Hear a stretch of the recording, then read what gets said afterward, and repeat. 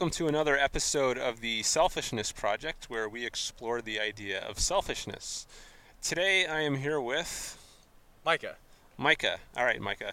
So I was just walking by and I saw that you and someone else were very enthusiastically trying to trap a bug.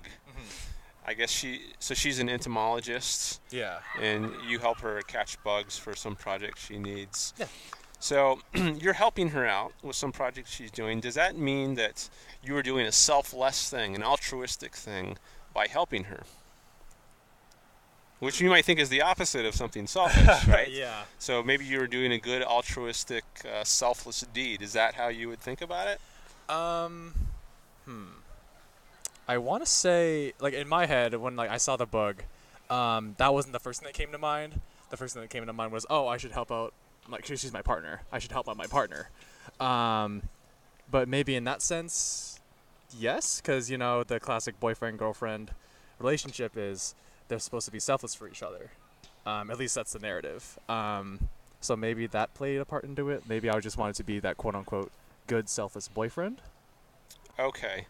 Now, if you were being the good selfless boyfriend, then I guess you were expecting to get nothing out of it. Otherwise, maybe it would be selfish. But let's suppose you didn't help her out with this or with anything else. What would be the consequences of that? Would that cause a problem? Oh, I'm sure it would. Yeah, it would. Okay. It would definitely sour our relationship. And I'm not saying that if I didn't spot the bug and didn't help her out, our relationship would be sour. But I think it's just a matter of doing, because the language of being very selfless, it's hard to be selfless, especially with bigger tasks. So in my head I think why not do a series of small selfless deeds that'll eventually add up to just good feelings and good relationships with people.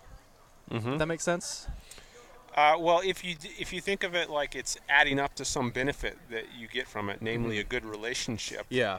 then is there a case to be made for calling these little acts selfish Yeah. because they're adding up in some way to benefit yourself? Oh, for sure. Yeah, I agree.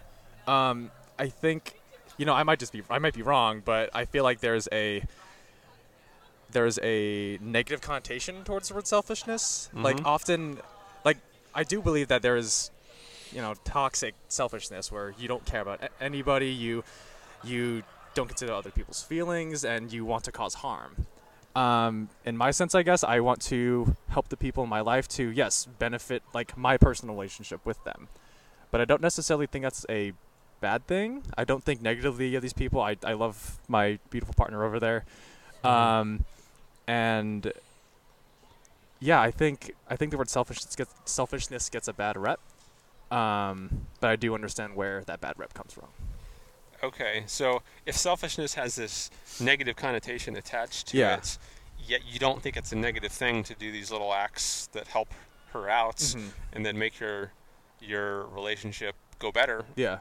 then what do we call it? If we're not going to call it selfish because that's bad and you think it's good to do these things, Yeah. then is there some other term that one can use to describe these actions that are benefiting yourself but that we don't want to call selfish?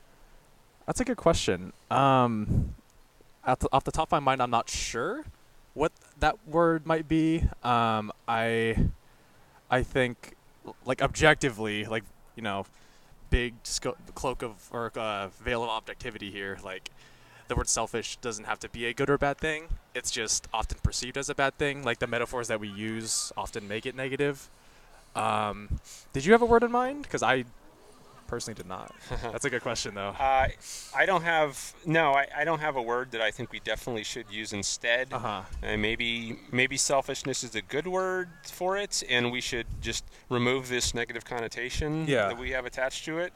I guess that's one option, or alternatively, maybe we want to reserve the word selfishness for actions that are somehow benefiting yourself but at the expense of others. But if we do that, then it seems like we ought to have some other word to describe actions which are benefiting you but are not obviously hurting others. Yeah. I mean, it's kind of a strange position to be in if there's this this sort of action that occurs all the time, yet we don't have a word for it.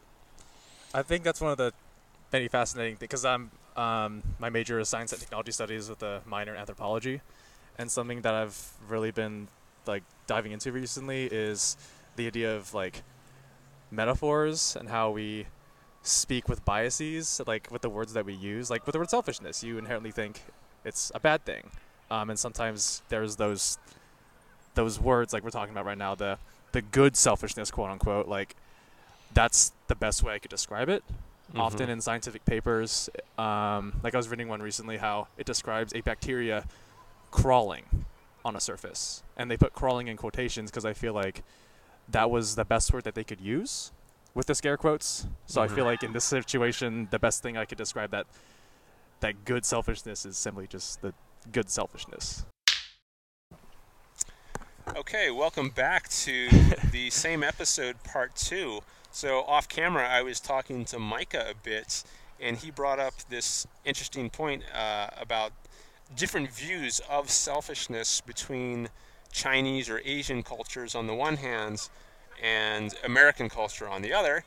And I was interested in that, so I wanted to talk to him about that. This actually came up in a previous interview.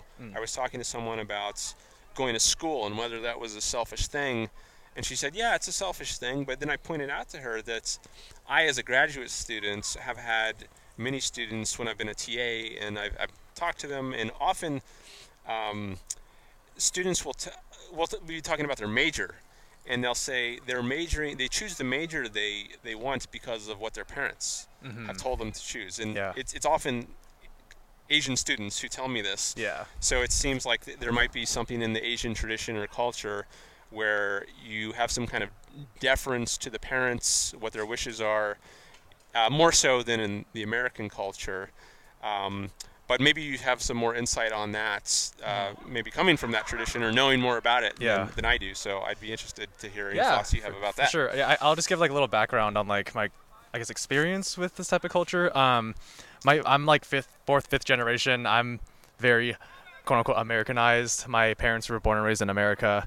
But my partner, my countless friends throughout my lives, they're like first generation, second generation students, and I've like interacted with them and their families. And to the point of your major, the choice of major, it's often a point of debate because there's that joke like, oh, you go to school to be a doctor, you go to school to be a lawyer, and many students do go in as those things. But I really feel like college changes the student and makes them more independent because you're physically going, like, being removed from your like strict parents and your or controlling parents, I guess, to a more open environment, which allows the student to become a lot more independent.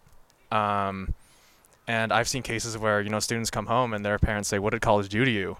Like, but in a more, I guess, simple term, like, college made them more free thinking, and perhaps more selfish, because in a lot of traditional Chinese cultures, you think about the family, you think about what your decisions are going to do for your brother, your sister, your grandparents, and pursuing college for what you want could be understood as a selfish act. Because if you're not a doctor, if you're not a lawyer, you're not bringing in hundreds of thousands of dollars to support your family. Say you want to do something in the arts, be a dancer, be a writer. Those things are seen as not making as much money, which would then harm, the mother, the father, the grandparents. So I think in that sense, that's why, at least with education and majors, why traditional Asian parents look down upon students, picking their majors. But to qualify that, though, a lot of my friends and family, or not family, a lot of my friends, they do have understanding parents. But there does appear to be this trend among Asian American students in the university. Okay, so in your own case, you said you're fourth, fifth generation. Yeah. So did you pretty much choose your major whatever you felt like, or you don't have to answer if you don't want, or did you like factor in what your family wanted you to do if they did have a preference? Yeah. You want to say anything about that? Yeah, for sure. I came into UC Davis as a environmental policy analysis and planning major. And then I moved to chemistry, then to English, and then now to science and technology studies. So I've chosen a lot of majors, and I've had this flexibility because my parents have supported me, and maybe that they can. They always say just pursue what makes you happy. Money can come later. They're very loving and supporting for that, and I thank them for that. So mom and daddy for watching at home, thank you. But I think the reason why I went into, first of all, STEM, like environmental science and chemistry, is because I had this pressure from high school to go into STEM because there's all the money is in STEM.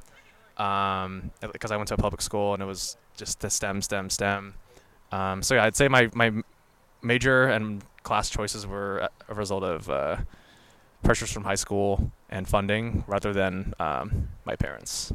Gotcha. Yeah, they wanted me to be, quote unquote, again, selfish as I could to pursue what I wanted to make me happy. Okay. So one other thing I want to ask is, do Yeah. you know where this tradition came from of deference to the parents? Does that go back to Confucianism or some other philosophical tradition in China? Do you know where it comes from? I do not. Because, I mean, personally, I can't talk of that because, yeah, my parents, they gave me a lot of freedom. I've spoken with my partner, and her and her family practice Buddhism. So it may stem from that, but I can't see that happening. Buddhism is a very, like, loving religion. So, yeah, I'm not sure where that pressure would come from. I think that's a good question. All right, maybe we'll figure that out on another episode. Yeah, sounds good. It can be a quest to find that out. Okay. Well, thanks for doing the addendum. Yeah, of course. Appendix.